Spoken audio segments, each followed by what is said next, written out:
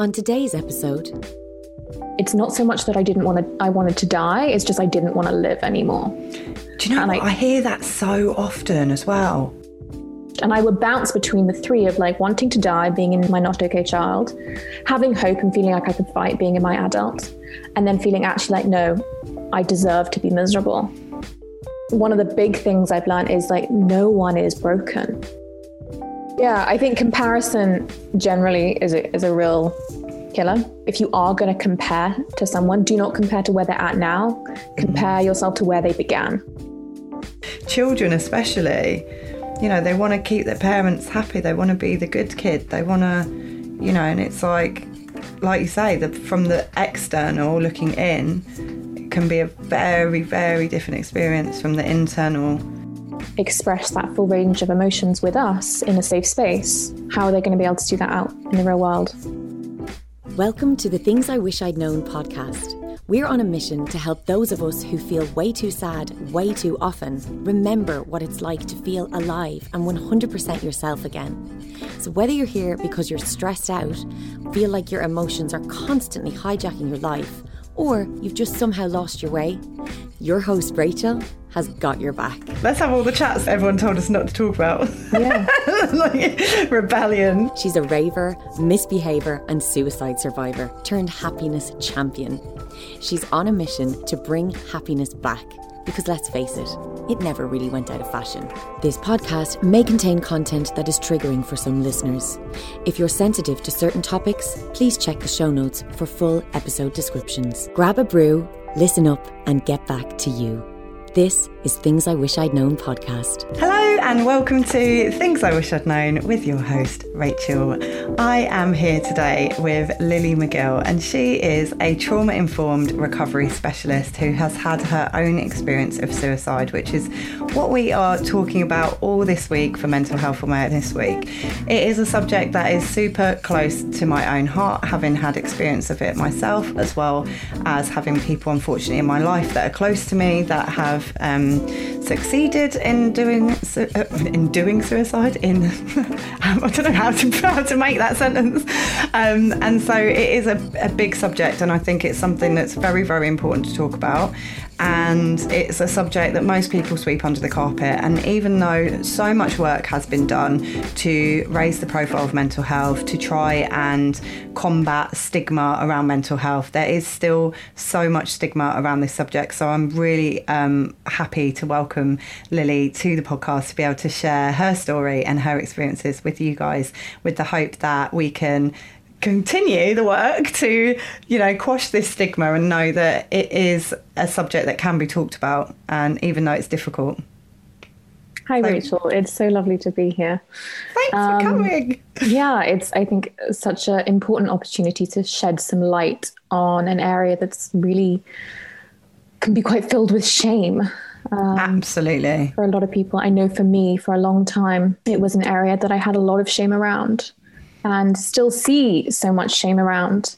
And I think the more we can talk about it and bring it out into the everyday, because it does affect people, you know, in their everyday life. Absolutely. Whether they are going it through themselves, or they, like yourself, know someone who is struggling or has died by suicide, it's something that needs to be talked about, discussed, addressed. Absolutely. And I think also just like taking your time, because like you say, you know, for years I did not talk about it, and I was quite embarrassed, I think, actually, more than ashamed.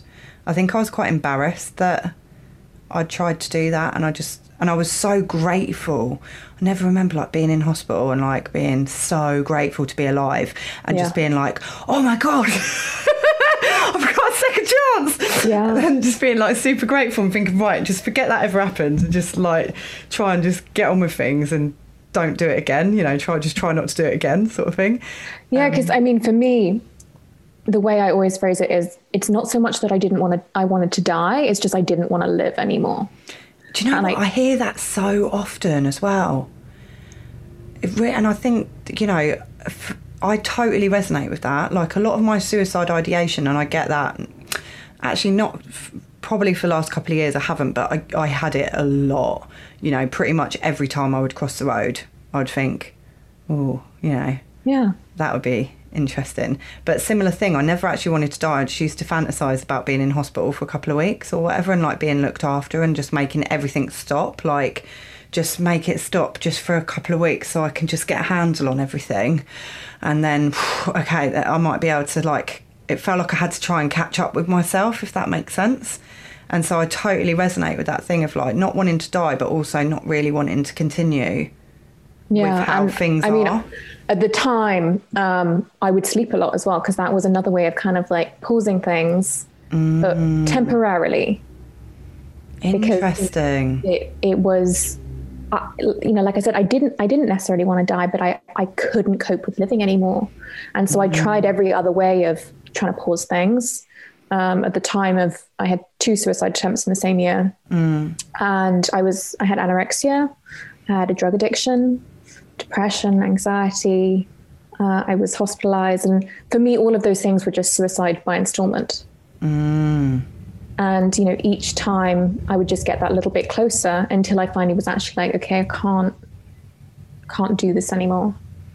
And for me, the way I see it, having, you know, done a lot of work on myself and process things and, you know, tried to kind of learn what was going on. And for me, I view it as there were 3 parts of me, sort of fighting for a voice, in the years before and actually, after, really, you know, just because I, like you said, was grateful to be alive, there was still this part of me that really struggled with existence. And there was this sort of adult, wise part of myself that had hope and wanted a future and wanted to live.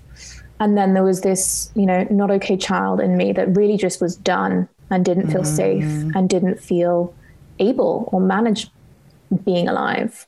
Yeah. And then there was the critical parent part of me that really felt I deserved to be punished and therefore wouldn't kill myself because that was the easy way out. I deserved to live in this miserable existence, feel the pain and be punished. And I would bounce between the 3 of like wanting to die, being in my not okay child, having hope and feeling like I could fight, being in my adult, and then feeling actually like, no, I deserve to be miserable. Do you know, that's really interesting because I never really thought about it that way until you've just said it. But I have definitely experienced that as well, of like, you deserve this. Yeah. Like, it's your own fault and all that kind of story that comes with that. It's powerful stuff, man. Yeah. And I think a lot of people, you know, feel that, like we were saying, there's a lot of stigma that goes with suicide. They're selfish, maybe it's the best thing for them and they'll be in a better place. Maybe they are too broken, maybe, you know. And one of the big things I've learned is like, no one is broken. No. You know, everyone has the capability to change, no matter how deep rooted those problems are, no matter how severe things might be, there is always hope. Yeah, and I think that's so powerful as well. One of the reasons I wanted to start this podcast, you know, I think when I was getting well, I almost got obsessed, really. I think I'm still a bit obsessed with this topic, but, you know, of like looking out for people that had overcome depression and watching YouTube videos and reading books and like working and trying to almost like reverse engineer, like if they've done it, I can potentially do it as well. And it became this like, you know, okay, well, how did they do it and what did they do and how often did they do it?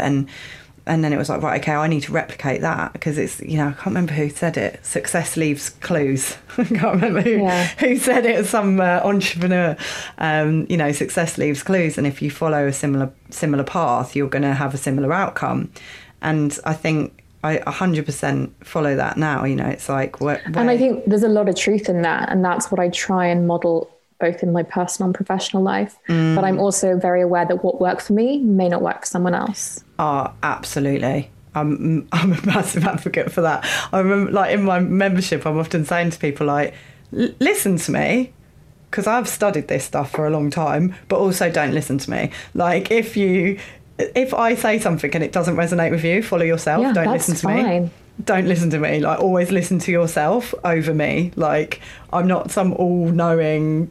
I don't profess to be a know-it-all or whatever. It's like, this is stuff that worked for me. This is stuff that I've read that I think sounds awesome and could be like super helpful. But equally, if you're like, nah, not for and me, to be humble in that, fine. and just to be like, you know, I'm not going to get it right every time. Yeah. Or, you know, it might get it right for so many people, but it might not be right for you. Or it might be right for you, but not right now. Because that's the other thing, is I think, that's a big thing. Certain tools come too early in the journey. Or I read this thing the other day and I was like, oh my God, I never thought about that. And it's so true. And this guy was talking about how therapy only works if you feel safe with your therapist. I was weirdly having this conversation this morning. No way, we must have probably read the same thing, because I think it was in a newspaper or somewhere.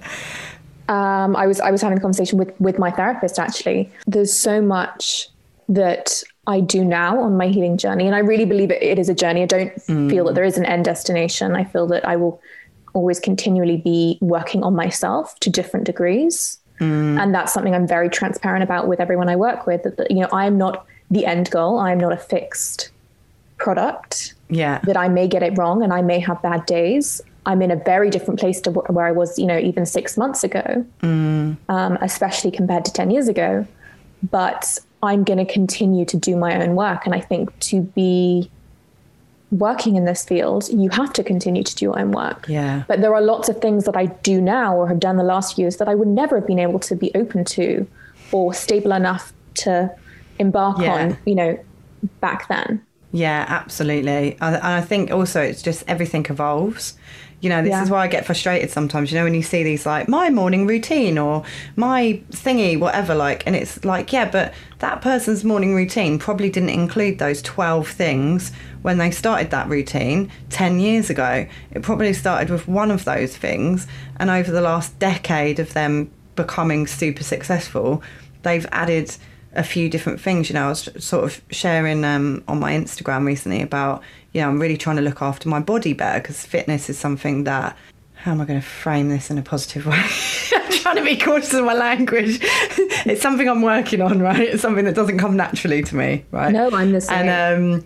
And I've got this good friend of mine, Roisin, big up Roisin, and we made a pact and we were like, right, we're going to try and work out regularly. So we started doing that, and then we've been doing that for a good few months, and then we were like, right, let's try and do it every day.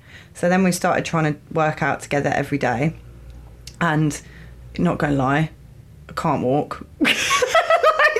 I literally have been walking down the stairs like as if I'm 85 years old and I need a stick.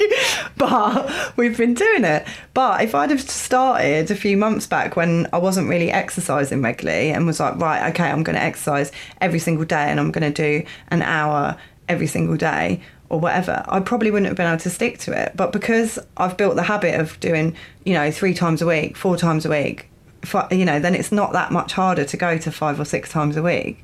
But if you're going from no times a week to 6 times a week, it's quite a big change. Yeah, I think comparison generally is a real killer. If you are going to compare to someone, do not compare to where they're at now. Compare yourself to where they began. Yeah. So hard not to do that though, isn't it? I remember when I started my business and I was looking at people and I was like, oh my God, why haven't I got that or whatever? And you're like, they've literally been doing it for 25 years. You've literally been doing it for 25 days. Like, give yourself a break. It's going to be okay, you know. It's quite tricky though, isn't it? So I would love to know, like, what was the kind of build up, right? Because nobody kind of gets to the point of being suicidal without some kind of build up towards it. So what's the kind of backstory, I guess? Is there trauma involved, or was it? Yeah, I mean, I identify as a complex PTSD survivor. Yeah. And I had been on my healing journey for quite a long time, but was still very much in the thick of my dysfunction and illness. I had had suicidal thoughts for a long time. And I think people don't realize that suicidal thoughts are a lot more common than they actually think. Most of the people I work with have had a thought of, actually, maybe it would be better if I did this, or if I did it, how would I do it? Doesn't mean they're going to act on it, And for a long time, you know, I had those thoughts for many, many years. Do you find they get quite normalised as well? In your own head, like in the sense of, I mean, back in my dysfunction, yes, massively. It was just like, oh yeah, of course I want to die. Like, that's just how I operate. And also to a point, sometimes I think that is romanticised a little bit sometimes in certain narratives and stuff, and it's kind of like, oh yeah, you know, it's just like, it's kind of cute to be, and it's like, it's not cute. Yeah, I think there was a few years ago, I'm not going to mention it specifically, but there was a TV show that the premise was around a girl's suicide. And it was very romanticized and very graphic and very triggering. Absolutely. I didn't watch it myself, but I watched some even a client this year come to me and say, but, you know, I'm watching this show and, you know, I'm like, oh God, you know, that's not how it's going to be. You know, if you do go through with this, like that's not the narrative. Yeah. It's messy, it's painful, it's devastating. You know, it's final. Yeah. And I think it's very difficult when you're in those spaces, because you're not really yourself, and you're not really thinking with clarity and logic that you would, you know, like, I always feel like there's two versions of me. There's the version that's like unwell and she kind of like wants to kill me. Then there's the version of me who's like, woohoo, life, yeah, you know. Yeah. And luckily the version that wants to kill me is not really around very often at all anymore, which is and a lot of people, when they are in that state of having, you know, suicidal ideation, suicidal thoughts, or even acting on it, you know, for me, I was in the thick of my anorexia.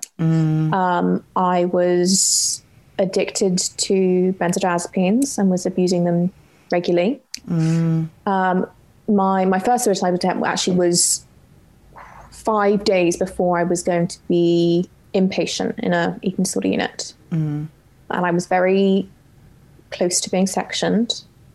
I felt trapped. I felt that it was my kind of it really, there wasn't much planning to it.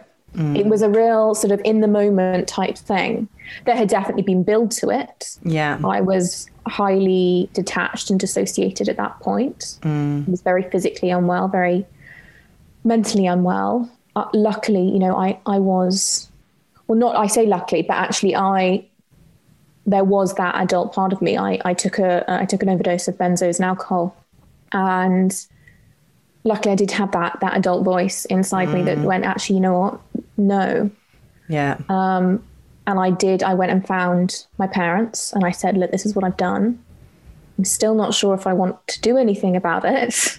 And obviously at that point I knew they were going to take control. I was rushed to hospital and I don't really remember much after that, other than sort of the next day. What was that feeling like the next day? Because I always think that's quite helpful for people that maybe are struggling at the moment or are in, you know, because it can feel like, can't it, when you're in that space, this is never going to end. Yeah. This is like, it's just going to continue like this indefinitely, and I just can't. You know, and I think realising that there is another day sometimes at the other side. And so how did you... I mean, like you said, I was massively grateful that I was still there and that I had a chance. Yeah. I have to say, I've yet to meet someone, and I'm sure there are people out there, but I've yet to meet someone who has survived a suicide attempt and gone, oh God, it didn't work. Quickly, let's try again. Yeah. Most people that I talk to, well, not most people, everyone I have talked to so far who has survived one has been grateful.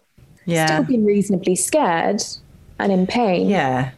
But grateful that actually they have a chance to do something about it. Yeah. And I think, you know, when you talk about kind of rock bottoms and that kind of thing, it's like there's not really any further down, is there? Yeah. Than if you know, like there's not really any further down to go. So it's like, oh, okay, maybe we'll try going back up then. And I realise I'm not laughing at the topic. Do you know what I mean? It's just like, I don't know, sometimes I think back, I don't know if you get this as well, and I just think it seems so far removed. from like where I am now. It's like I can't imagine being, you know, I wouldn't ever say never, but I can't imagine being back at that point now. Just seems so far away from, like, with all the work that I've done and everything. It's amazing how far it does feel. It'll be 7 years this June. Wow. And it's crazy to think how much has changed in those last 7 years. Yeah, it's amazing. But also how much work it has taken to get here. 100% worth it, but it's taken some work. Yeah. And a lot of my sort of contemplation back there was I never really wanted to get better. I just wanted to be better. I wanted to be well. I didn't want to have to do the work. I wanted someone else to do it for me. I wanted someone else to take the responsibility away. Absolutely. Yeah, when's this going to stop? Can you? Yeah. For more information on how you can bring your happiness back, why not join Rachel's monthly membership or contact her via her website, www.welfordwellbeing.com. Yeah, I 100% resonate with that. It was funny because when Roisin and I were going for a run, and it was something we were talking about, and I said, you know, I was getting frustrated like with the fitness stuff, because although I am fitter, obviously I've been doing it for a few months, I'm not really getting the results that I thought I would have by now. And then I looked at myself and I just started laughing, and I was like, remember with your mental health, you know, like it took me so long to get my mental health into anything that resembled having a healthy brain, and now I'm like, bang on with it. Like, it's just, you know, I have certain daily practices and certain supplements that I take and what have you, and I'm great, you know, I'm good. It's great. I'm happy. It's awesome. Like, yes. And really I try and remind people that, you know, you need to be patient, and it is going to take time, because when you think about how long you've lived in that dysfunction, absolutely, why is it just going to take, you know, 28 days of treatment to just bounce back to, and we're not even bounce back, because I wasn't looking to get back. You know, I went into therapy when I was 10. So, you know, my dysfunction and symptoms of my pain started really young. So I you know, people would talk about, you know, you're going to be your old self. I was like, there is no old self. There's no one to go back to, because I've never really been happy. Yeah. So I was having to start kind of from, actually, I want to create someone completely new. Yeah. And, you know, I specialize in working with adolescents and young adults who generally also have started their journey a lot earlier than most. Yeah. And most of the time talking to them, there is no version of themselves that they like to go back to. Their parents, on the other hand, they think of their sort of carefree 5-year-old that's loving life. But actually that can be a very different experience for that 5-year-old. That's what I was They can have moments of happiness, but actually it can be riddled with anxiety, fear, pain. Just trying to showcase. Yeah. You know, I spent years doing that. I didn't even know I was doing it. I got so good at it. Just like, everything's fine. It's all cool. And I remember when I got my diagnosis, and so many people that I knew were like, you've got depression. Yeah. You? And it's like, oh, I did a good job. I had it for 20, 30 years, you know. And I think a lot of children especially, you know, they want to keep their parents happy. They want to be the good kid. They want to, you know, and it's like you say, from the external looking in, it can be a very, very different experience from the internal. Yeah, and I think the world, depending on your narrative as a family, in my house, sadness and anger were two kind of emotions that my parents really struggled with, and that was from their own dysfunction from their childhood. And I learned very quickly that sadness and anger were really not okay. And that followed me for a really, really long time. What effect do you think that had? Weirdly, the anger was the one that really affected me more, from not really allowing my own anger to being very fearful of other people's. I think I viewed anger for a long time as this really scary, dangerous, unpredictable thing, when actually anger is a valid, useful emotion that, if it's there, it needs to be felt, it needs to be processed. Absolutely. And that was really scary for me for a long time, because I didn't want to have to go near the anger. Yeah. And I think that's quite common for a lot of people, you know. I have that a lot with clients, that they'll just be like, oh, I don't really get angry. And then, you know, 5 sessions in or whatever, it's like, oh, okay, I don't allow myself yeah.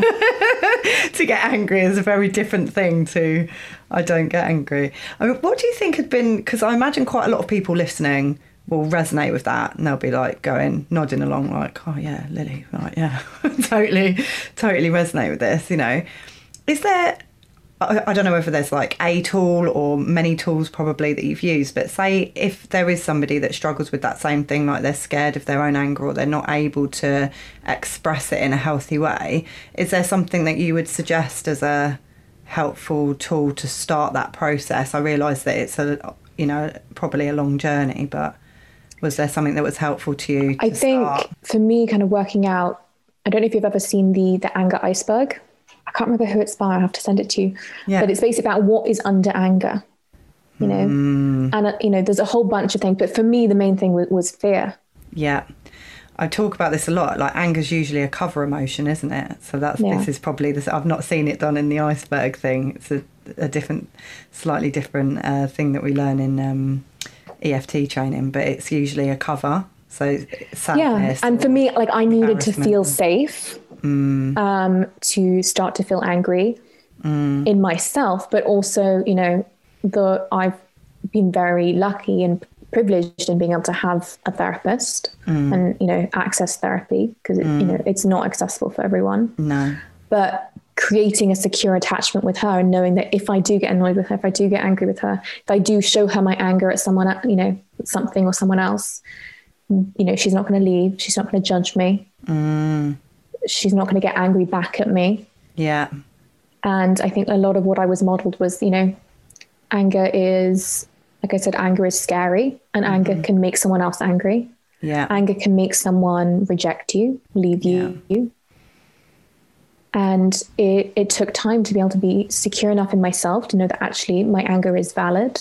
Yeah. And that goes for, to be honest, all of my emotions. I was so detached and dissociated from all of my feelings and from my body that, you know, I needed to know that all my emotions were valid. But anger was definitely the last one to come. Yeah. And the hardest one, I think, because the root of it really was fear. And I think for a lot of people, fear is the scariest thing. Absolutely. And anger especially, because everybody's got experiences, I imagine, you know, of people being uncontrollably, in inverted commas, you know, angry either at them or at something, or seeing an explosive display of anger of some description, whatever that may be, and thinking, bloody hell, you know, don't want to be on the other end of that, you know. And even if it's that, I remember like little things like from when I was a kid as well, that I used to live in this seaside town, and very sort of like ho and a bottle of rum, you know, and there'd be punch ups on the weekends and all that. And I little things that I remember, like walking through town and being like, what's that? And mum would be like, oh, it's just blood, you know. And there'd be like blood on the pavement outside a pub or something where there'd obviously been a punch up. And even though I was just a little kid, you sort of like internalise that. And then as I got older and you'd see a punch up and you'd be like, right, okay, that's what happens if... Do you know, it's just little things that feed in that then be like, right, okay, I don't want that to happen to me, or I don't want to express things in that way. But we're not taught any other way of doing it. And, you know, I often have people express anger in a session or what have you. And it's quite interesting, you know, there's different ways that we might do it. But so many people, the relief afterwards, like, you know, give that part of you a voice, what would they have said, or what, you know. And suddenly it's just like, and then that like relief after even just 30 seconds or a couple of minutes, it's like, oh okay, I feel like I could actually get it out. And I think it's so important to be able to do that in a session, because you know, as therapists, coaches, whatever it may be, you know, we are modeling real world relationships. And if a client can't express that full range of emotions with us in a safe space, how are they going to be able to do that out in the real world? So I always say to my clients, like, you may get angry at me one day, and that's completely fine. You know, obviously there's levels of anger. If there's rage, then that's slightly different. Yeah. And we'll work to manage that. Yeah. But, you know, anger is okay. And it's there to be heard, to be felt, to be processed. Yeah.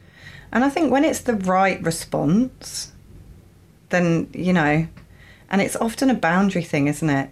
You know, it's like a boundary's been crossed, you've not been able to express that boundary, or someone's in your space, or, you know, there's lots of different things that can bring that up. But it's when you can start to learn to either process it in the moment or to express yourself in a certain way with control, then it's, you know, it's a healthy way of doing it. But I think because most people have never seen that or like modelled as they're growing up or been taught, you know, it's not like we go to school and they go, today we're going to learn about emotional intelligence, and like, oh my God, can you imagine if they did? It would have been amazing.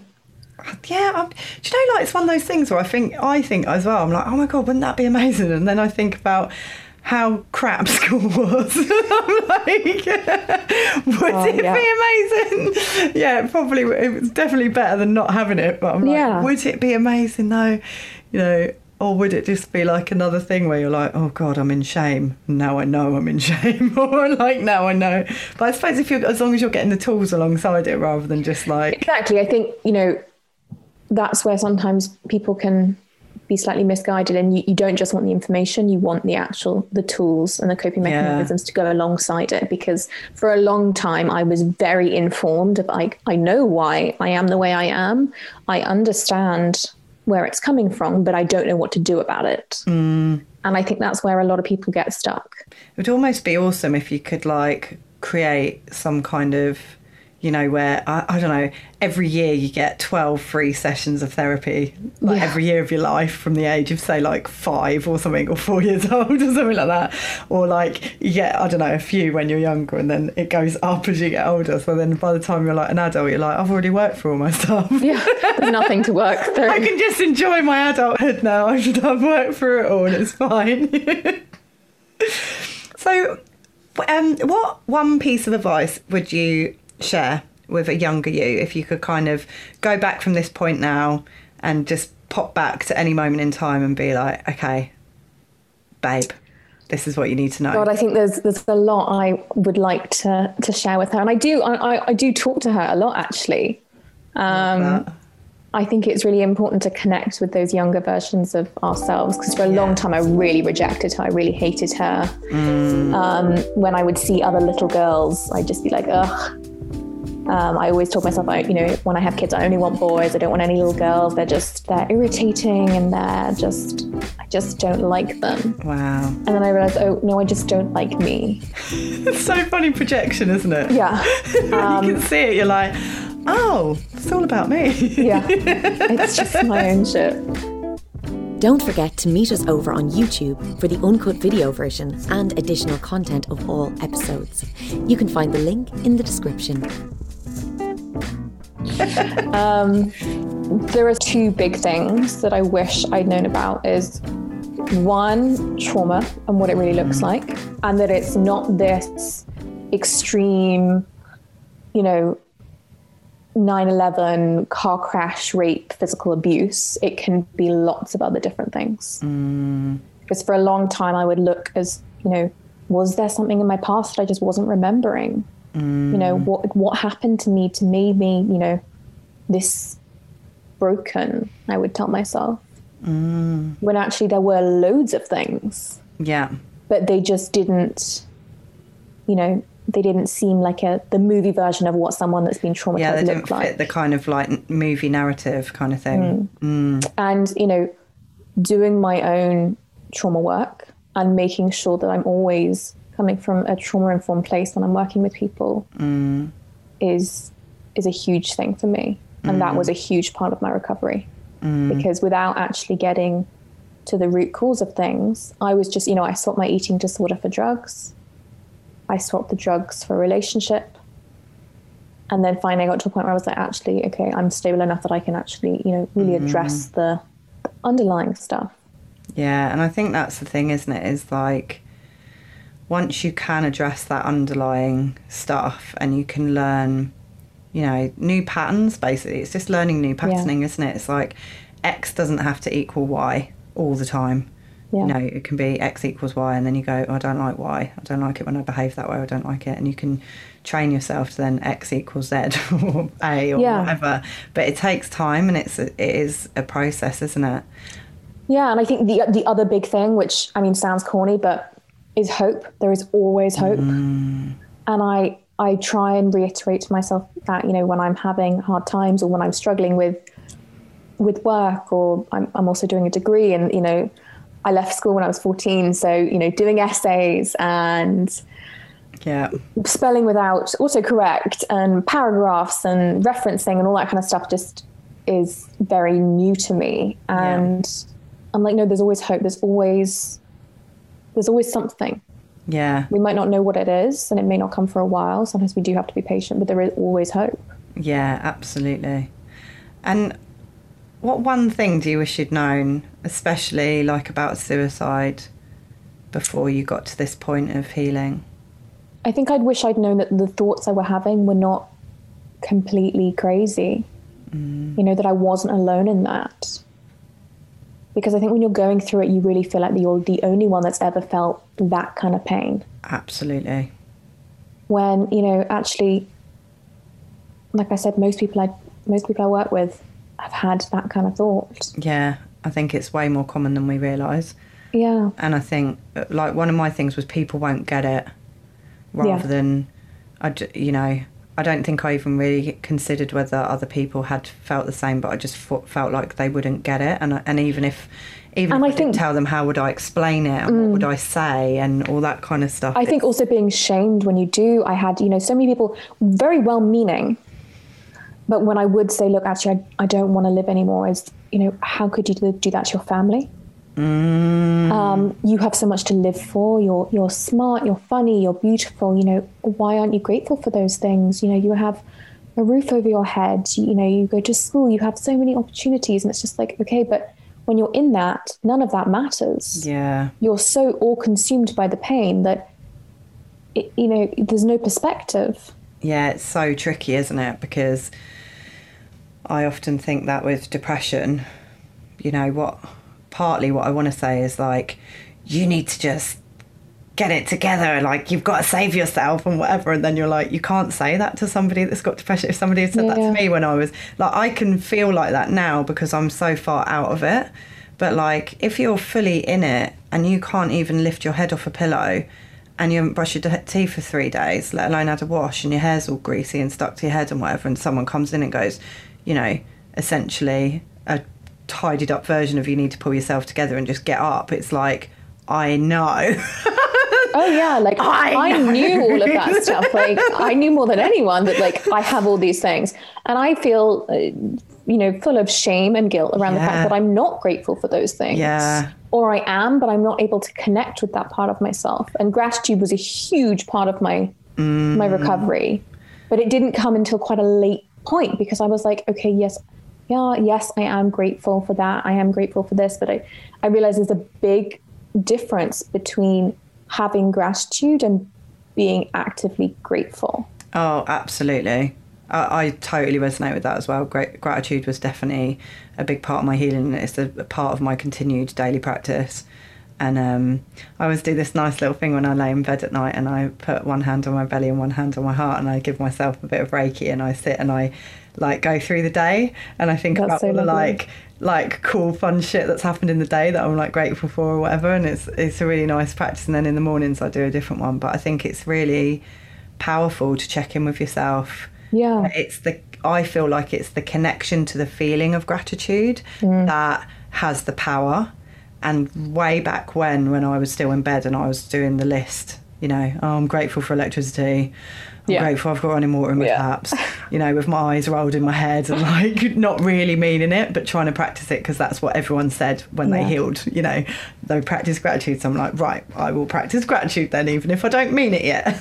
But it does come, you know, like it does come. I always was told, my mum actually would always remind me, she'd always be telling me links to different things on how gratitude changes the brain, and just in 22 days, like she'd be like, you don't have to be grateful for it, just put down what you think it might work, and like let it come. And then it did eventually come. Yeah. And I went from having like 3 or 4 things on the list to just being able to endlessly stream off different things. And I even have on my like reminders on my phone that pops up at 10:30 every night, just a little like, what are you grateful for? Oh, I love because that. Sometimes you can, when you're getting into sort of everyday life and you're busy. Yeah. It is important just to kind of stop and be like, okay, what am I grateful for? Yeah, and I think gratitude as well in that sense just brings you back to the moment, doesn't it, to an extent. And I definitely had that the other day. I was like rushing back from doing the workout, and I was coming up my stairs and I had the kettlebell and keys and, you know, all this stuff in my hands, and I was going, oh, and I need to remember to send this thing, and I've got, who am I recording with today, and I was totally in that future self of like to-do list and blah, blah, blah, blah, and starting to get a bit like, I'm not going to have enough time because we didn't realise the time with the workout, and now I'm in a rush and I've got to have a shower, and blah, blah, blah, blah, and then I suddenly just went, you're so in it. And I was like, back to the moment. Yeah. Metal of the kettlebell in my hand, keys in my hand, you know, like take a moment, just come back, focus on your breath. And then suddenly it was like, it's fine, everything will get done, you don't need to stay in like future stressed out, you know, there's going to be enough time, you just need to like, everything's going to be fine. And then suddenly you're like, oh yeah, okay, it's all good, everything's cool, you know. And I think sometimes you can just get in these little moments, can't you, and it's like, I feel gratitude or mindfulness or whatever, you know, whatever the thing might be that you're doing allows you to just bring it back. Yeah, just ground yourself, center yourself back into the moment. Absolutely. So is there anything else that you wish I asked that I hadn't asked, or anything that you want to share? Well, you've asked some very profound and insightful questions, but I don't think so. Awesome. So if anyone is listening and they're like, oh my God, I need to work with Lily, or they want to find out more about you, how do they come and find you? My Instagram is a great way to get to me. It's at Recovery with Lily. Lily is 1 L in the middle, 2 overall. And my email is on there. I don't post as regularly as I would like to. It's one of my goals for the second half of 2021. But yeah, I'd like to create a safe space there. And we cover everything from addiction, eating disorders, all mental health, feminism, trauma, you know, female pleasure, male pleasure, everything and anything. Nothing's out of bounds. Love that. That's what I love on here as well. I'm like, let's have all the chats that everyone told us not to talk about. Yeah. Like rebellion. Thank you so much for being here. It's been an absolute pleasure to share your story and your experiences. And, you know, I just think it's going to be so helpful for so many people. I think your story is going to resonate with so many listeners. So thank you so much for being so open. Thank you so much for having me. It's been my pleasure. And to all the lovely listeners, thank you so much for being here. And as always, I will see you again very soon. Much love. We hope you've enjoyed listening as much as Rachel enjoys making this podcast. Why not share it with a friend in need of some heartwarming inspiration? And if you really love it, drop us a review on Apple Podcasts, as it really helps us reach and inspire more people. Thanks for listening. You have totally got this.